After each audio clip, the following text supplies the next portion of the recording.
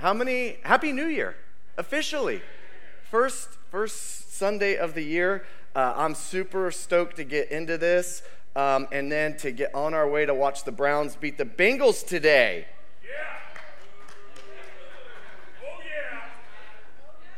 I thought I heard dogs barking. Maybe that's just in my head. I don't know. All right. I'm a Browns fan, and I'm proud of it this year. There was lots of group text going around with bandwagon submission forms, applications that you can join the bandwagon of a Browns fan as well, because it's not been all that great the last 20, 30, 40, even 50 years. About 50 years, it's been a very, you are loyal if you're a Browns fan. But man, we're excited. We're excited today. We're launching a 21-day fast. And we have resource guides we passed out. They'll be at a table on your way out if you came in late or just missed those. They're just resource guides. There's podcasts on there. There's a devotional book you can download, as well as just some websites and some things. Jensen Franklin is an incredible resource for fasting. He has had a heart for fasting for decades, has some books out, has a lot of great resources if you're interested, and some of his stuff is on that download. And then also, Oasis Bible Study put out a Bible reading plan. It's cool. They use the Bible Project printouts. I saw Steve hanging those through the week. They're on that wall. It's not too late to join up and just get involved. I'm doing a little bit of a different plan just because I already had a Bible printed, like a year Bible that takes me through daily, so it's just easier for me to grab that and do that. So I can't wait. It's been really a great way to start my day each day this week, as well as, man, it's just fun what you learn when you just go through the Bible just to read it. Not to prep a sermon, not to study something, not to prove something right or wrong, but just to be hungry. And so it's been good. Each year we do this. Each year we seek the Lord. We do this for the first 21 days. Now fasting can look different for each person. Typically, biblical fasting is food of some sort, whether that's sun up to sundown, maybe that's a day a week, maybe that's just removing something from food, but typically biblically it would be fasting. I would say, and I would challenge you to do something with food, but maybe going out 21 days on a water-only fast might be a little extravagant for you if you've never fasted before. All right, I don't want to see you crash on day 2 and get frustrated and never fast again. So pace yourself, all right? Do something. But I'll say in today's culture, one of the more toxic things that we could probably fast is social media, TV, some of those entertainment things, and trade that time or whatever that is. And maybe you would usually get in bed and do that for 10 minutes. Maybe read your Bible for 10 minutes. That's a great idea. But anyway, fasting is simply seeking the Lord, putting him first, sacrificing something, and trading God time with it. Does that make sense? That's in the most basic form of what fasting is, trading something that we can give up that's sacrificial and filling it with something godly just to seek him and put him first and draw near to him. It's not works, all right? God is not going to love you any more if somebody fasts 21 days compared to 3 days. He's not going to love you anymore, all right? He already loves you infinitely, all right? So it's not a performance thing. It's just to draw near to him and remove some of the noise and sounds. So we're excited. Also, does everybody have a dream card, your vision cards? We do this every year. If you don't, those will also be on your way out. There's a vision card. On the front, it has this graphic we're going to throw up here for the rest of today pretty much. And it has a picture of a beach and the fire. We'll know a little bit more about this and why here in a little bit. But it has 3 words. What are they? Fire, fish, bread. So those are the 3 words. That's kind of what our vision is for the year, and we'll get into that here in a moment. That's what today is. But on the back, if you flip that around, it has that verse, but it also has Habakkuk about writing the vision down and writing things down. And then it has 2 categories of dreams. It has spiritual and natural. I think there's 9 of each. So if you flip your cards on the back, there's dreams.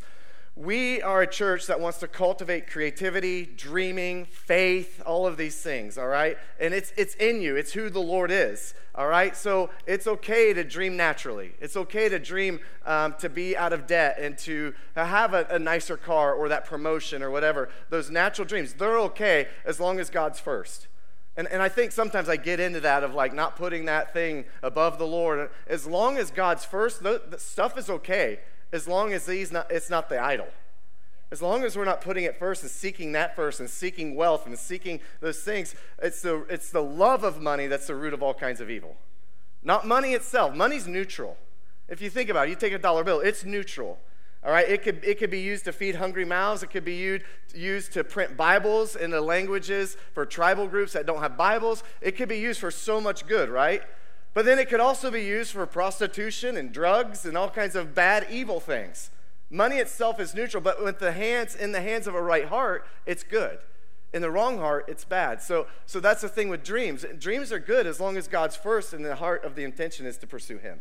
So that's why we always do 10 spiritual, 10 natural. I would advise, try to do the spiritual ones, as many of them as possible first, then some natural, and then mix them in. So it's just, we want to make sure, and then put that on your fridge, put that in your Bible, tuck that away, and then at the end of the year, just see what all has happened. Each year on New Year's Eve, my wife and I and our kids, we take an hour and a half. We have this fun celebration the way we do New Year's. And Nicole has these brown lunch bags. And each of them has like an hour or like a half hour, whatever, 5, 6, 6:30, 7. And each one we pull out, and then it's the activity. So it's play board games, it's dance party and photo booth, it's all these things. And then one is vision and dream boards. And what we do is for about an hour and a half, we just clip things and cut things and print things, and we make these vision boards. And it's things that we are declaring and wanting and asking the Lord for the year. And we do that every year. So this is a version of that you're just making a declaration. Last week we talked about the power of declaration, the power of the word, and the power of writing it down. And then when we get done with our vision boards, we take them out, and usually before we start, we go through our old boards. We pull out our ones from last year, and we go through what all the Lord has done. And it's amazing to see what the Lord answered, those prayers, those declarations. I had a turkey on my board for like 6 years. To harvest a turkey. And I got to say this year, I got my first turkey. So I put a new turkey on the board because one of my daughters wants to go turkey hunting with me, so I put her name on it. So this year, it's still turkey, but it's not for me, it's for her. So anyway, that's what those cards are. Just a couple, the other thing that we do today is just cast vision. And we say, what are we as a body, as a church, pursuing? What are we pushing into with the Lord? Let me reword that. What are we following the Lord in this year? I like that better. I don't want to ask the Lord to come join what I want or what we're doing, but Lord, we want to follow you. We want to submit to your vision. So the last part of the year, last few months of the year, I sought the Lord and just began to ask him, Lord, what do you want for Upper Room this year? What do you want us as a body in this region, in this city, in these families, in these homes, and these spheres of influences as they go out and scatter and spread the gospel? What do you want? And I heard very clearly the word fire. That we want fire. We want the fire of the Holy Ghost. We want the fire of the Holy Spirit. We want the fire of God, all right? And now that comes in very many ways, and I want to just kind of dive into that. So one of the things we do an invitation and we do a focus each year. So the invitation last year, if you remember, it was Psalm what? Anybody remember? In 2023, Psalm? Oh, it was Psalm 23. So Psalms 23 was an invitation last year. Not necessarily to walk through the valley of the shadow of death, but all the other good things that came from that, right? So that was the invitation. And then the focus, anybody remember the 3 words for focus last year? Sabbath. We did one today. Communion. We did another one today. Worship. So the 3 words were, I'm glad they were so clear that everybody in here remembered them. They were worship, communion, and Sabbath. And we spent a time on each of those. And we spent on Psalms 23 on that invitation. We spent a number of weeks on that. And then we worked through that. And then we even went through our core values, the pillars in which we stand on, our mission, vision here. But also we focused on Sabbath for a number of weeks. I'm imagining some of you got bored because we spent like 9 weeks on Sabbath. And now part of Sabbath, there were 4 parts of Sabbath. Anybody know those? Yes, our assistant pastor got it. Stop, rest, delight, worship. And that was the part of Sabbath, that you take a day, a part of a day, a mindset to stop everything. Stop working, stop the busyness, stop the thinking about working, to rest, to slow down, to rest, to put God first, family next kind of mindset. And then to delight, to be thankful. Gratitude would be a synonym for that, a synonym. Onomatopoeia. Anyway. Rest, stop, rest, delight. And Nicole shared stories about how she'd walk through the woods and do these things, and just the Lord would grab her attention of things that she never focused on. Just the basic things of trees and sunlight and all of the grass and these weird hippie things. Anyway, and then the last one's worship. Obviously, worship. There's a commandment of remember the Sabbath, keep it holy, right? So keeping that holy and worshiping, putting God first. So that was kind of last year. Now this year, going into something different, I think it'd be fitting to go into Psalms 24. Don't you? So turn with me to Psalms 24. I'm going to be an NLT today. Psalms 24. The invitation of Psalms 24, the three words are vision, fire, fish, bread. Yes. Next year when I ask you, collectively we might remember those three. Maybe. It's possible. All right, Psalms 24. I love this invitation, following up from Psalms 23. It says this: the earth is the Lord's and everything in it. The world and all its people belong to him. For he laid the earth's foundation on the seas and built it on the ocean depths. Who may climb the mountain of the Lord? Who may stand in his holy place? Only those whose hands and hearts are pure, who do not worship idols and never tell lies. They will receive the Lord's blessing and have a right relationship with God, their Savior. Such people may seek you and worship in your presence, O God of Jacob. Now, I love this part. Open up ancient gates. Open up ancient doors, and let the King of glory enter. Who is the King of glory? The Lord, strong and mighty. The Lord, invincible in battle. Open up ancient gates. Open up ancient doors, and let the King of glory enter. Who is the King of glory? The Lord of heaven's armies. He is the King of glory.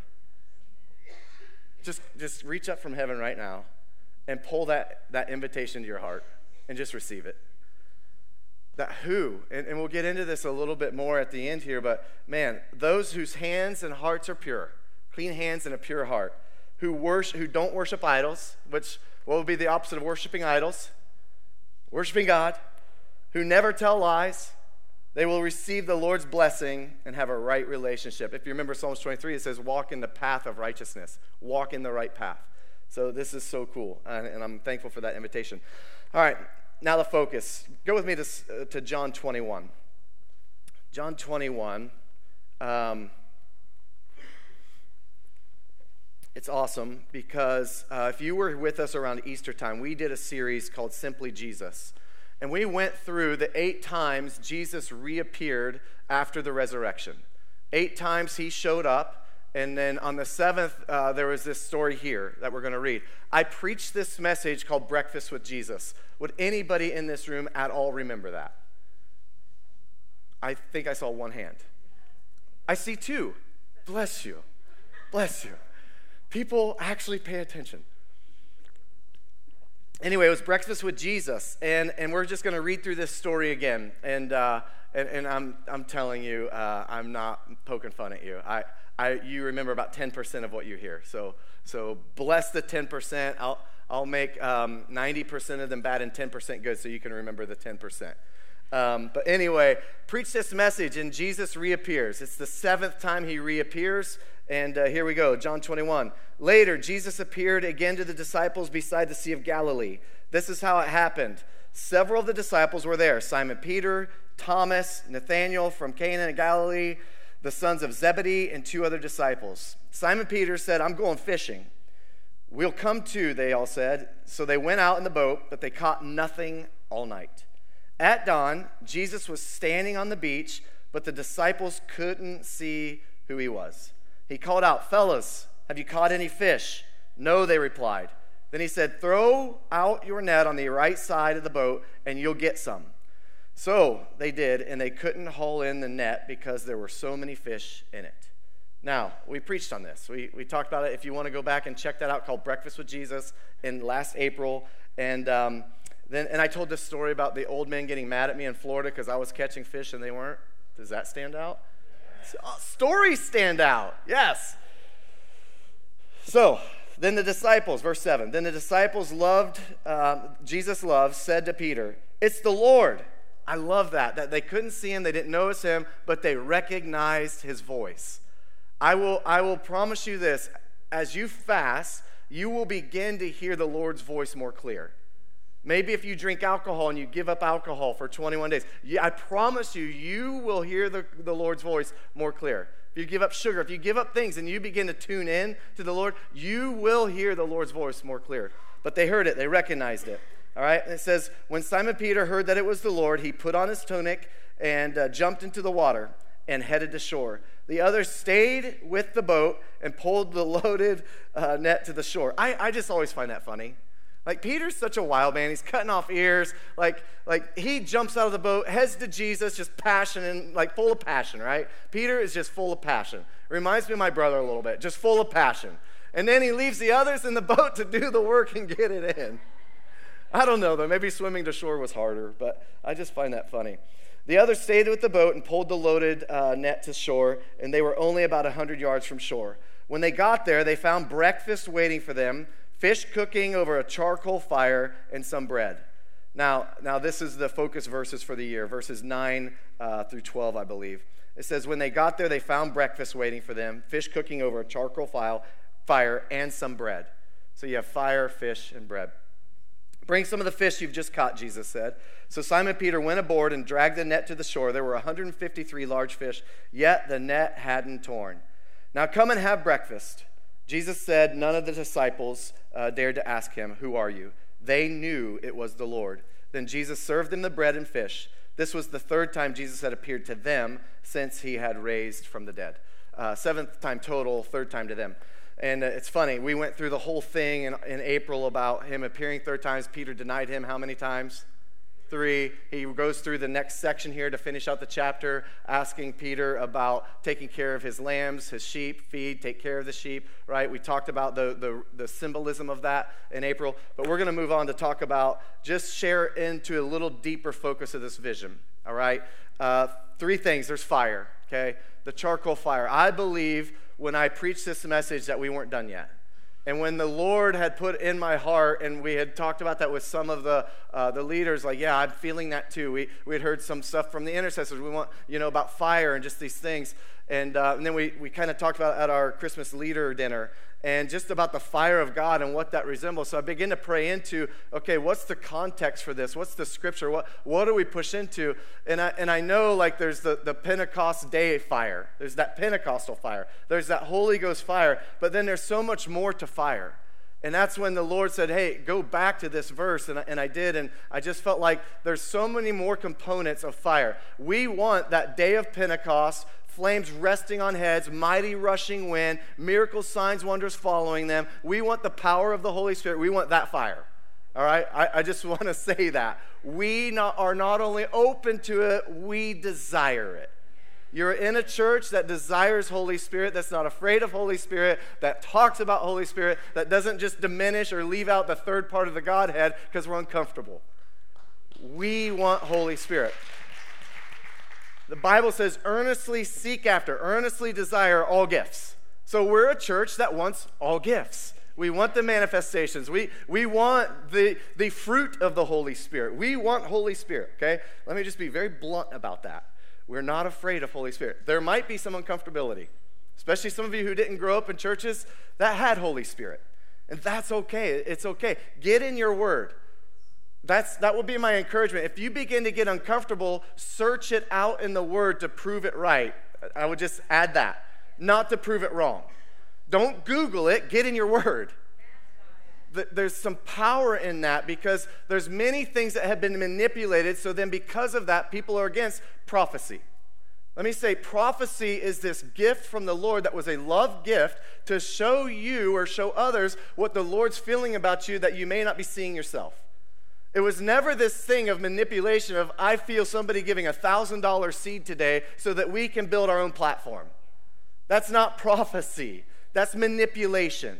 Or we see this, or we're going to say this prophecy to put fear in you to draw you to the altar. That's not prophecy, that's manipulation. Prophecy is literally saying what heaven is seeing, what the Lord's seeing in somebody, something, or an area, and it is a love gift.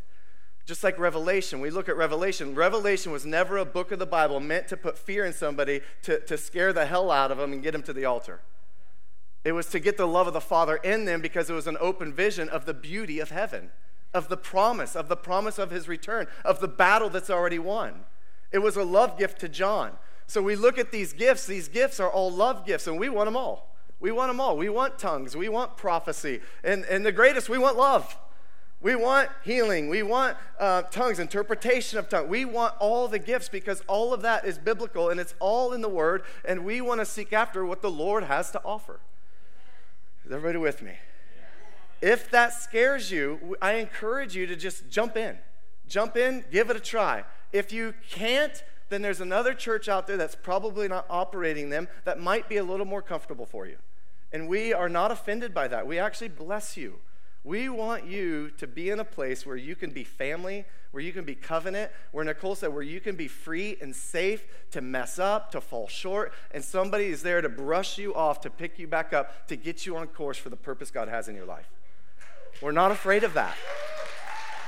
And there are dozens, if not hundreds of churches in this region that will do that. They may not be like us. They may not worship and have flags or have art on the stage, and that's cool. If that offends you, bless you.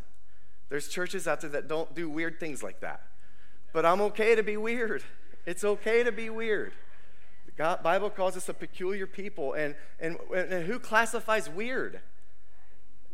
As I read my Bible, they were doing way more weird things in the Bible than what we're doing now.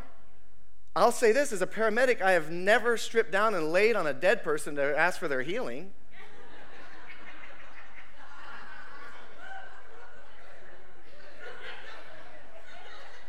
I've never said, hey, you have something stuck in your eye. Sir, I'm a paramedic for Troy. I've never said, hey, you got something stuck in your eye. Let me grab this mud and rub it all in. Maybe you'll not be blind now. I've not done that. I've asked for if I could pray for healing, and by his stripes they're healed. So anyway, there's weird stuff out there. We're okay to be weird. So fire, there's Holy Spirit presence. Let me go through some symbolism of fire, and then we'll move on. Comfort, there's comfort in fire. A campfire, if you think about a campfire, there's a belonging and there's an acceptance and there's a gathering in a campfire. There's comfort and warmth in a campfire. There's that thing like my mustache right now. It just draws your eyes and you can't take your eyes off of it. My mustache annoys my wife so much right now. And I'm like really repentive of like, Lord, I really want to do this, but I also want to honor my wife. What do I do? So I think I heard the Lord over there say, don't shave it.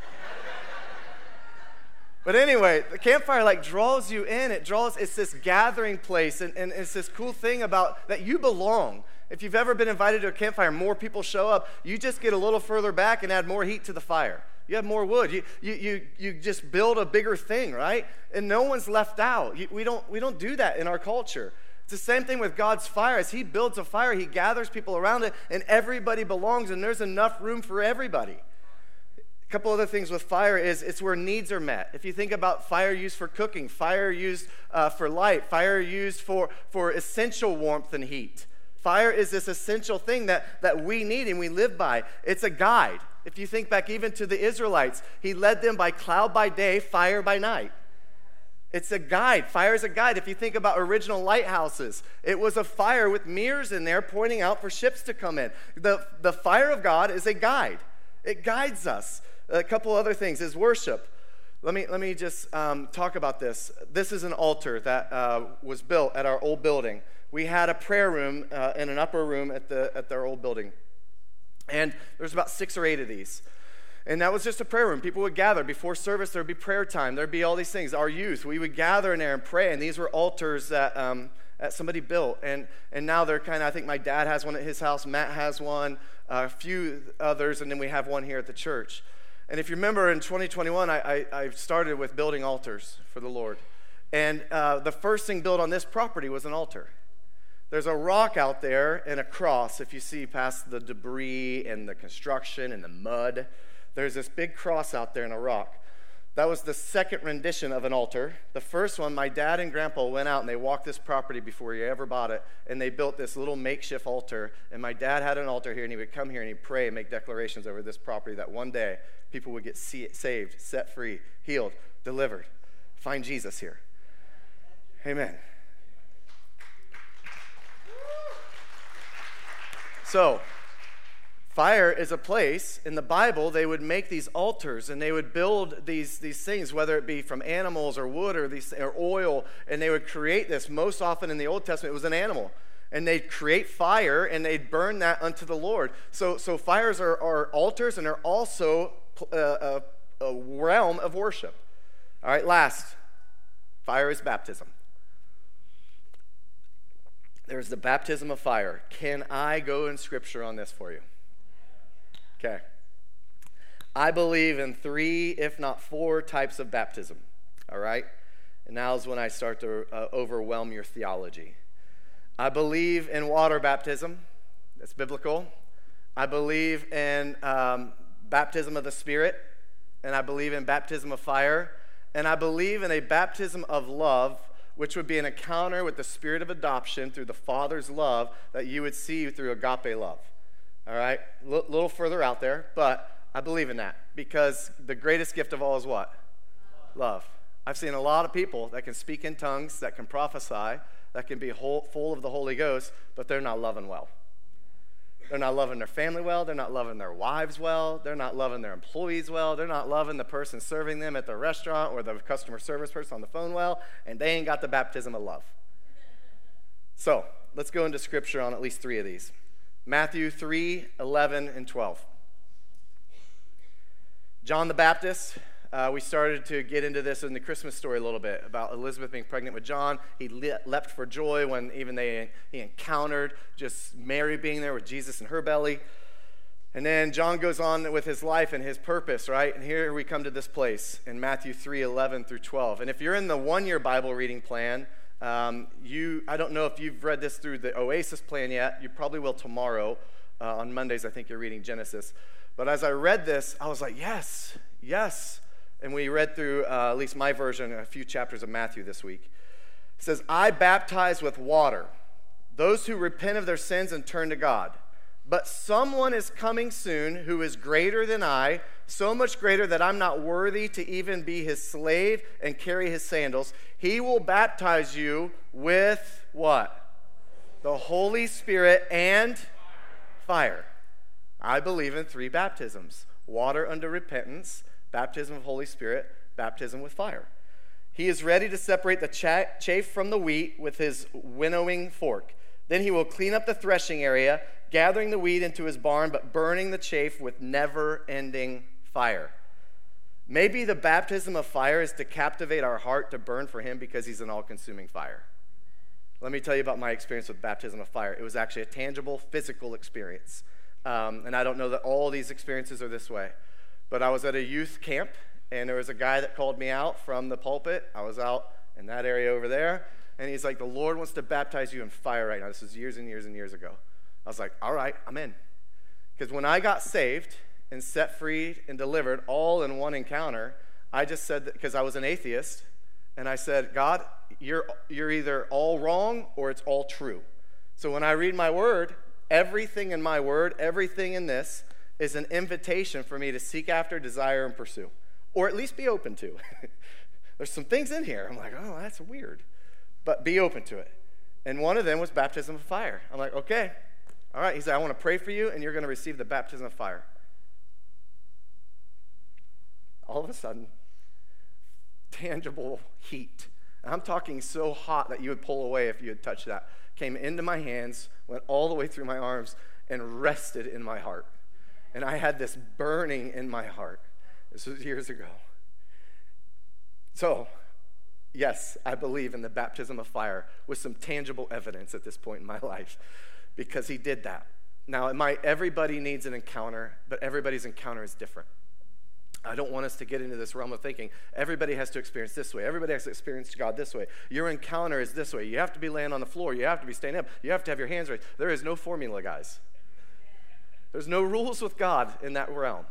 You may need that loving, intimate touch of the Lord. You may need that healing touch. You may need that acceptance. Well, I don't know. Like, there is a blanket realm of what the Lord has in store for you and what you need in the way that you'll encounter him for him to prove his amazing, amazing reality. So, baptism of fire.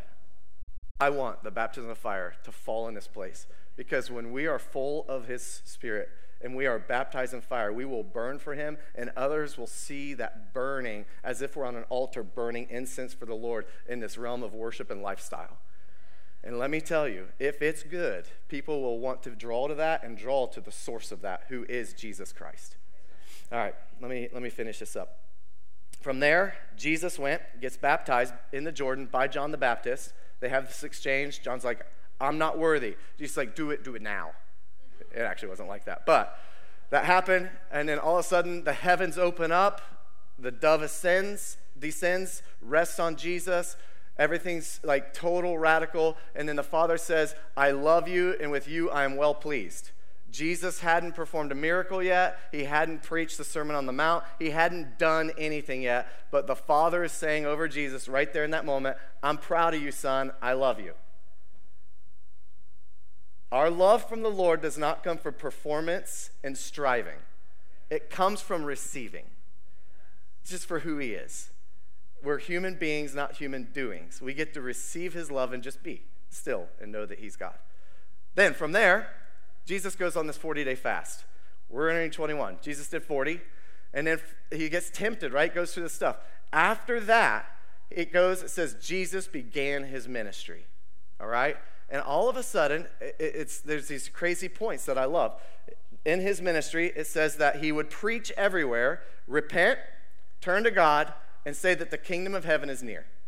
That's what the word says.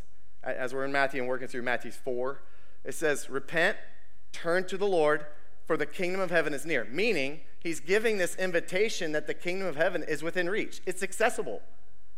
Think about that. The kingdom of heaven is within hand. It's within grasp. I can receive it. I can take it. I can go after it. It's for us. Then the next, go on a few other verses, a little bit further in the chapter.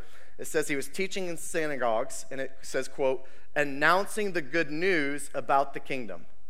Did you know the gospel's the good news? Tell everybody. There's a song like, this is the gospel. This is the good news. Tell everybody. My girls aren't even like, it's like one of our favorite songs in our house. I'm getting blank. You're dumb, dad. Stop it. Move on, please. And then later on, it says, then he healed every kind of disease. Okay, so I'm going to close this part of fire out. Baptism, John's saying baptism of spirit and fire is coming. Somebody who's greater than me is bringing this. Jesus gets baptized in the Jordan. All of a sudden, fasts, gets tempted, and then moves out into ministry. Then it goes into the Sermon on the Mount and all these things. But he preached, he taught, and he worked in miracles. Does the Bible not say we're to be like Christ? So we should be preaching and telling everybody about the kingdom of God. We should be teaching the good news, right? And offering the invitation of the kingdom. And we should be working in miracle signs and wonders because he's in us. So let's move on. Next is fish. Fish. Jesus is the bread of life. He alone is the bread. Jesus is the bread of life. He alone will sustain, quench our thirst. Once we taste and see he's good, we want more, right? He is the bread. He is life. Bread also gathers us around him. Through communion, Josh led bread, all right? His body, who Jesus is. It's gathering and remembering him as we do that. The bread, it gathers people around the table. It gathers people around Jesus. It gathers people together to break bread, to have fellowship, to do these things. It also, if you recall, many of the kings and many of the things when they bring something, they would bring, if you even think about Abram, they would bring bread and wine. And then they'd break and share that and then exchange things and make covenants with one another. There was this gift of bread, but Jesus became the bread of life. He alone is the bread. So we still have this focus. We want fire, but we still have this focus to commune and to be with him and to let him be our bread of life. Let his body be broken so we could be in wholeness. And then last is fish. And I think I did those out of order. But the fish is very symbolic. Fish represents souls, people.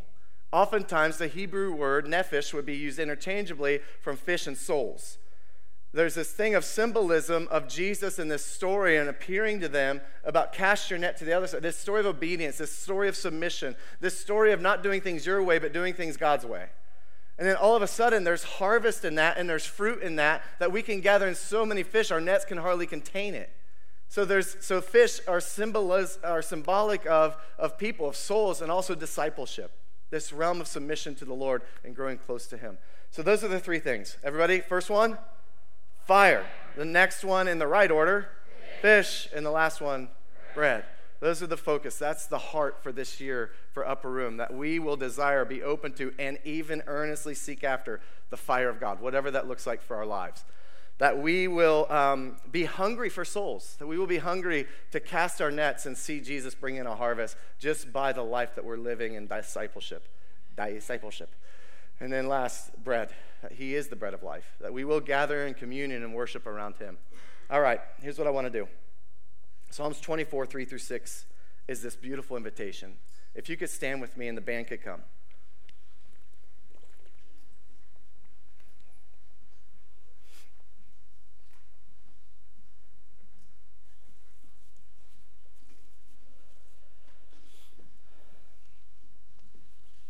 Who may climb the mountain of the Lord?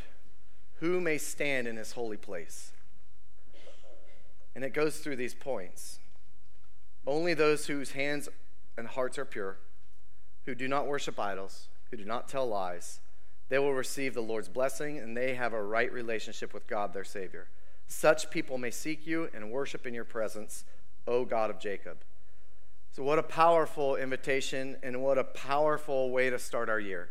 Is that we will ascend the hill. That, yes, send me, Lord. I will ascend your hill. That I will have clean hands and a pure heart. I will have right motives. As I serve you, I will have right motives to build your platform, not mine. I will have right motives to make you famous and pack out heaven, not fulfill my selfish desires. That I will not worship idols, but I will worship you, and that I will not make that an alternative. That I won't tell lies, even white lies, even embellish stories, or leave out truths. That I will receive your blessing, and I will be in right relationship, and that I will seek you, and I will worship in your presence. That's a great invitation. And just let that be your invitation daily. Maybe remind yourself of that weekly or daily going into this year, especially this fast, that Psalms 24, and then that realm, because then it says basically they will receive this. They will receive the blessing and right relationship to seek him and to worship in his presence. Man, I desire just that song we sang earlier, like, man, just to love him, to be captivated by his love. That next song, I only want you, Lord, only you. I don't care what the world has to offer. I don't care what distractions are out there. I don't care, the hardships are very, very hard to go through. The trials, the things you may have faced in 23, the things you may be facing right now. I'm telling you, if you put Jesus first, it all works out. We know the story of Job and how he just continued to praise, and in the end, he was blessed double. I don't know what each of you are going through, but I know that the Lord has a plan through it. And I know his grace is more than sufficient to get you through it. That's all I know. I don't know why. I don't know why certain things happen. I don't know why trauma happens. Sometimes it's associated with free will and selfish sin and selfish fulfillment. I get that. But then there's other things. Why? I don't know. But I do know this. God's good. God is faithful, and he's just, like Steve said. So here's what I had a vision for. I had a vision that we would start the year building an altar. As I read my one-year Bible, working through the first few chapters of Genesis, several chapters, I took note, and I love how there's always these reminders as you go through and read your Bible. There's these reminders. The moment after Noah got off the ark, the first thing he did was build an altar. The first thing when Abram was shown all this land, the descendants of this, your inheritance, everything will be yours, the first thing he did was build an altar. And I love that, and it brought me back to that place, like the first things we've built, every time we've done anything in a building realm of this church or even this land was to build an altar first. So I thought it'd be fitting, honestly, just to ask you guys to all come up front. Just give me 1 second. The guys in this church physically built this altar. We physically built this stage. Our hands built this. And I remember when we were measuring the height of it. This might sound weird, but I remember we're like, all right, well, how high is it when you kneel down? Now, it's probably built for a 6'2" guy, I imagine. I was like, no, I think it needs to be 1 inch higher. All right, well, maybe 1 inch lower. And then experts like Matt and Kurt were like, well, the number of stairs will determine how high. We're like, yeah, but it's got to be able to be knelt at because it's an altar. We're setting it apart for the Lord. And as we built it, we prayed over it, and we said, at this altar, let lives be transformed. We put a time capsule in there and these other things. And then Christmas Eve, before we moved in here, we had declared that we would be in this building that year. We didn't quite make it, but we had a Christmas Eve service, and we did candlelight and scripture writing. And on this altar and on these pieces of wood that are in here are scriptures and declarations of souls being saved, of lives being transformed, of Jesus being good, of us worshiping him. So I just thought it'd be fitting that we start this year out just offering him an altar. As we start this fast, as we start this year, as we push into this vision for the church and whatever you may have for you and your family and your home, we have a mission statement in our home, and we revisit that. But I just felt like it'd be fitting to just call people up to this space that we call an altar. And however you see fit, just offer your altar and build it to the Lord. Let me finish with 2 stories. The first one is Elijah. And I just remember that got brought to me as Nicole was talking in Psalm today, and we'll read that in a moment. Elijah and the gods of Baal, right? And he builds this altar, and then he says, all right, come dump water on it. All right, come again, dump more water on it. And if you want to check this out, it's 1 Kings 18. And then all of a sudden, he's building this altar, and now he's like, all right, Lord, you are the true living God. Rain down fire.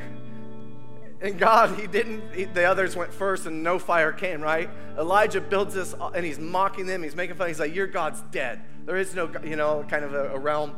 And then all of a sudden, he builds this altar. He's like, now add water. Because my God not only will start fire in this wood, he will start fire when it's drenched with water. And they just dump water and water and water. So much is flowing out. They built 12 stones around it. There was this process of building this altar. I'm getting somewhere. Then he says, all right, God, bring rain down fire. God does, and the hearts and everybody, like, man, imagine that. You're there. But it brought me to this revelation today as Nicole read Psalm 5:3. I want to reread it, what she said. She said, at each and every sunrise, you will hear my voice as I prepare my sacrifice of prayer to you. Every morning I lay out pieces of my life on the altar and wait for your fire to fall upon my heart. There's this process. Let me just... I'm sorry. I want to finish here. I'm taking longer than I anticipated, but I don't care. God's promises are yes and amen. Okay, so track with me here. God's promises are yes and amen. It's his promise, it's our process. It's his yes, it's our amen. Now, in building an altar, oftentimes in the Old Testament or wherever, you build the altar, but God would bring the fire. And in this realm with Elijah, they had to tangibly build an altar, physically build an altar. In that psalm, they were building an altar and laying our heart, laying our life down on the altar for God to bring fire down on it. I'm seeking fire this year, but there's still part of me in this process. I still got to build a fireplace. I still got to build a place for God to reside. I still have to build these things in my heart for God to rain down fire, even if there's water on it. I have to do this, and there's something about us stepping out and doing this, and I think maybe the alternate theme this year is like get uncomfortable. I think sometimes we're like, okay, put hands on your heart, let's pray. Raise your hands, let's pray. All right, bless you, have a great week, see you next Sunday. No, I believe there's something that he said that sometimes we got to sow into something. Sometimes we got to build something. Sometimes we got to sacrifice something. That's our amen, because his promise is yes. The Bible says that he'll honor the desires of your heart. In that same verse, it says, as you delight yourself in the Lord, he'll honor the desires of your heart. Sometimes we forget that process.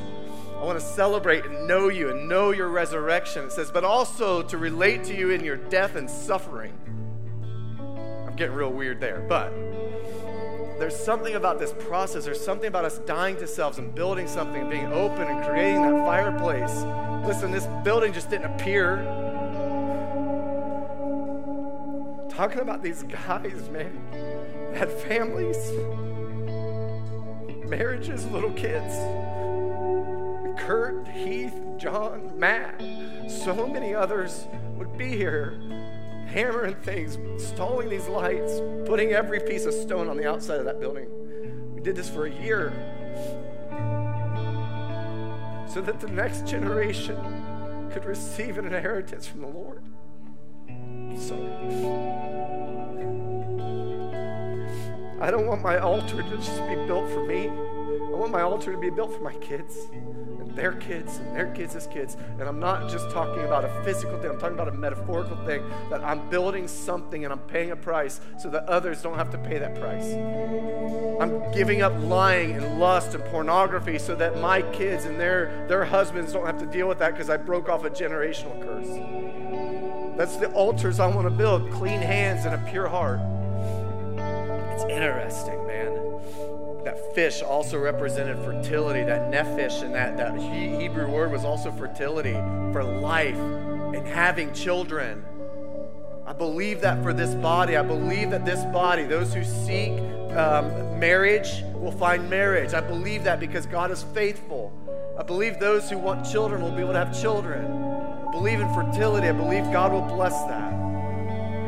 It's a hardship that I don't know about, but I empathize with as much as I can. All right, enough of me.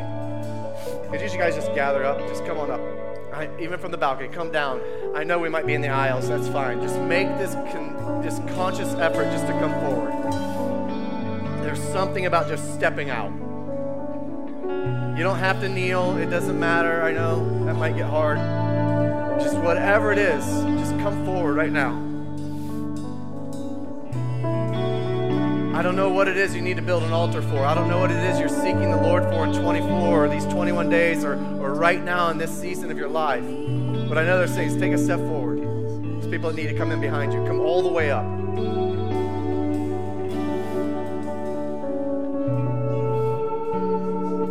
There's something about the hunger of building an altar. There's something prophetic about building an altar. There's something significant about building an altar in our hearts and our mind's eye, and sometimes even physically. This is the invitation. Who will ascend the hill? Who will build an altar for the Lord to put fire in it? So in your own way right now, they're going to lead in worship. In your own way, just build your altar in your heart, however that looks like for you. Just build your altar. When you're done, you are free to go. You're free to be dismissed. God bless you guys.